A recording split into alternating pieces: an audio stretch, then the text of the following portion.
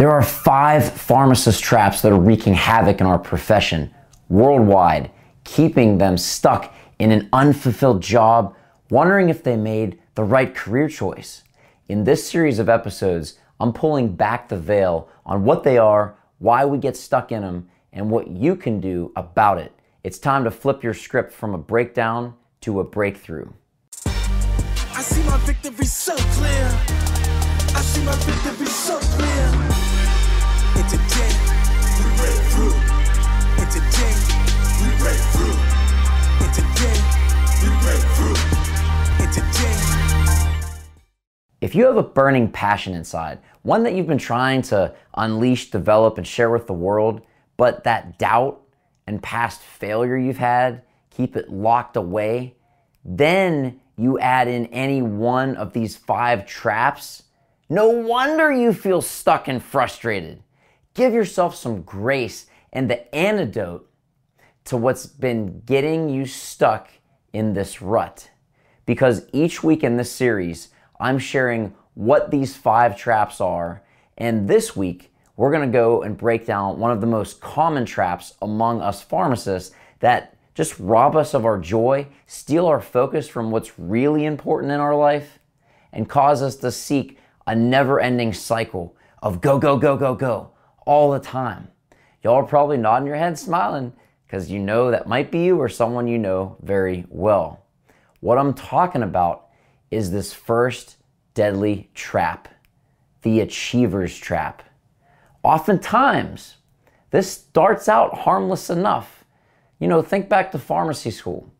You want to get an A on the exam, create a compelling presentation, and get all the awards that pharmacy school offers. We're wired and rewarded for this behavior from day one of our pharmacy training. However, if this goes into a deeper need, then it can blossom into a huge catastrophe, as there's even more opportunities to achieve and stoke this fire of the achiever's trap in the workforce as a pharmacist. Now, I want to tell you something because you might be saying like, well, Adam, what am I supposed to do? Not achieve? What's the deal? It's not about the achieving itself that can be a problem, but it's the reason why that makes all the difference. So if you're just simply trying to grow and make progress and the award or recognition is a byproduct, or let's just use a pharmacist pun and say healthy side effect from your endeavors, that's one thing.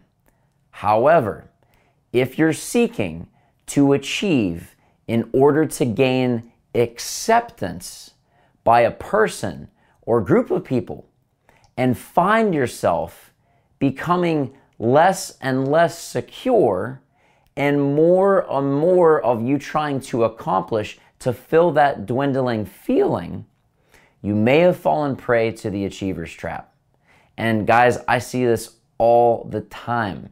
You can sense it. Someone gets something and they get recognized and they just brush it off. Like during the ceremony, they're getting an award and they're already thinking of the next thing. Not to grow, but because their core identity of being accepted is wired to the outcome of that achievement. And like I said, we are rewarded for our achievements. And you should be for your hard work, contributions, and a job well done.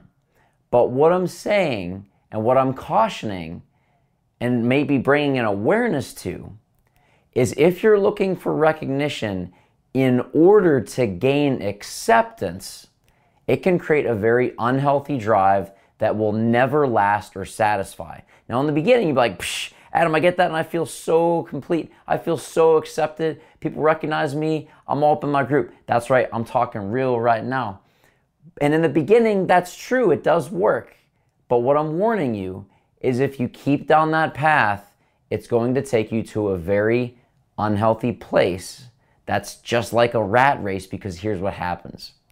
As time goes on, the achievement that used to create that feeling of acceptance and relief of feeling safe will subside. Hear me.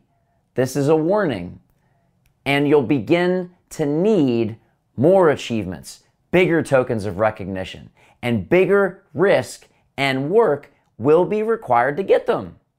It's the endless rat race that you actually lose the longer and harder you run in. How about that for a game that fails? This quest for more leads you to wear away at your self-confidence because you keep raising the bar on your standards for the sake and purpose of gaining acceptance. That's the piece that's dangerous. Real talk though, every pharmacist wants a fulfilling career that makes use of the expertise as a PharmD to get paid what they're worth. But the problem is, despite having a doctorate degree, most pharmacists are their own worst enemies. In fact, the most common block that I hear from some of the brightest minds in our profession go along the lines of, I can't get out of my own way. I know what to do, I just don't do it. I self-sabotage and don't know why. As a coach and speaker for the last several years, I've identified that most of the common barriers blocking pharmacists from dispensing their full potential are really selling themselves short.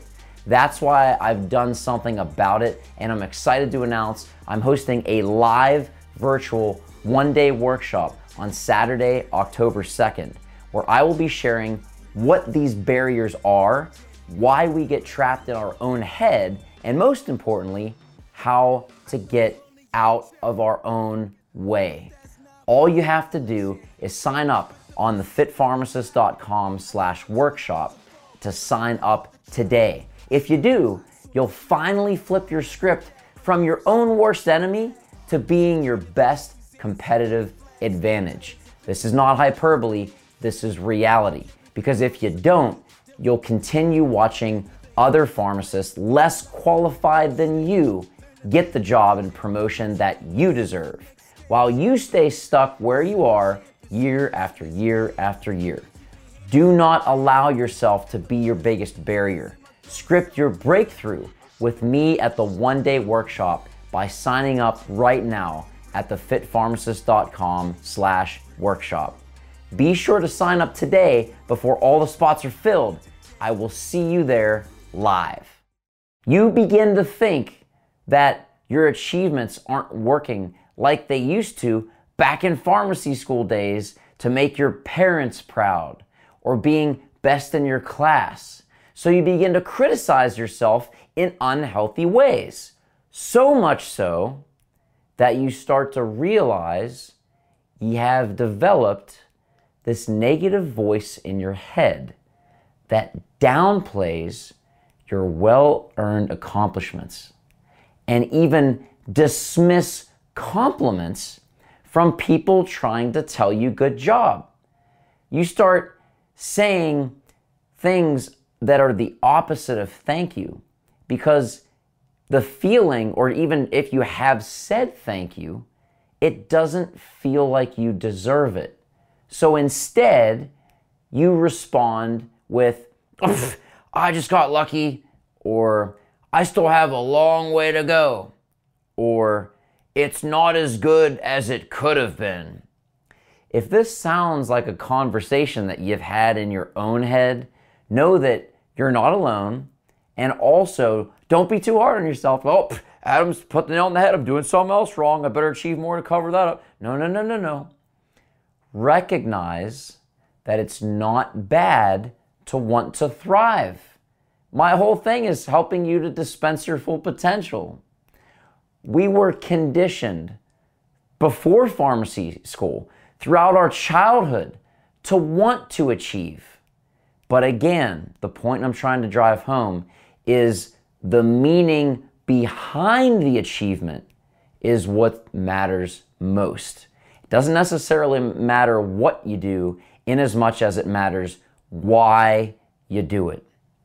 Now, you might be hearing this and freaking out, like, oh my gosh, he's reading my mind. This is me to a T. I'm doing this for years. I know what he's talking about. I feel that.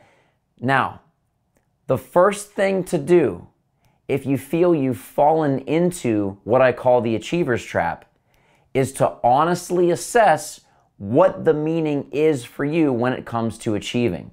No one can answer this but you. And I say this all the time. You can BS a lot of people, but you can never BS yourself. So this is just a conversation, or maybe an inner conversation that I invite you to have with yourself in a non-judgmental way. Because regardless of the answer or conclusion you come to, this is not meant to condemn you or put you down or anything like that. This is to set you free. This is to spring that trap and lead you to a place that's a lot more healthy. So, once you give yourself that honest assessment, then look and see, what void is this achievement, this need to achieve? What is it trying to fill? Again, if it's tied to that need of having to be accepted, what void is that trying to fill?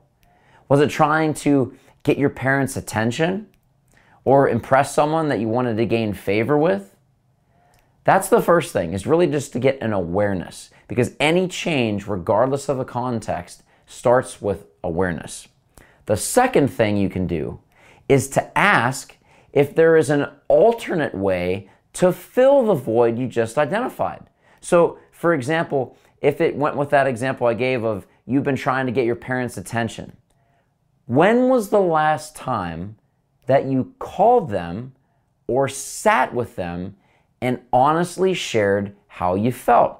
They might have said something back in elementary or middle school that planted this belief that might not even be true, that in order to gain their attention or feel worthy or have their time and love, that you had to achieve or meet a certain standard. Now, that could have been taken out of context, but you rooted it so deeply and you just felt ashamed, or you felt like, oh no, it's clear as day, I don't want to talk about that. But have you ever addressed the issue? Have you ever had a conversation and faced it head on? Because that is how you're going to get clarity. And here's what I mean by that. Unspoken words, meaning what your parents said, you took it in context and thought that, and you might be saying oh Adam, it was clear as day. Well, just with me for a second. If you haven't specifically asked, is this what I need to get your love? Or is this what I need to get your attention? If you haven't specifically said that, and I know that takes cojones, that might be uncomfortable, but unless you've never said that in explicit clarification, is there a chance that that could have been misinterpreted?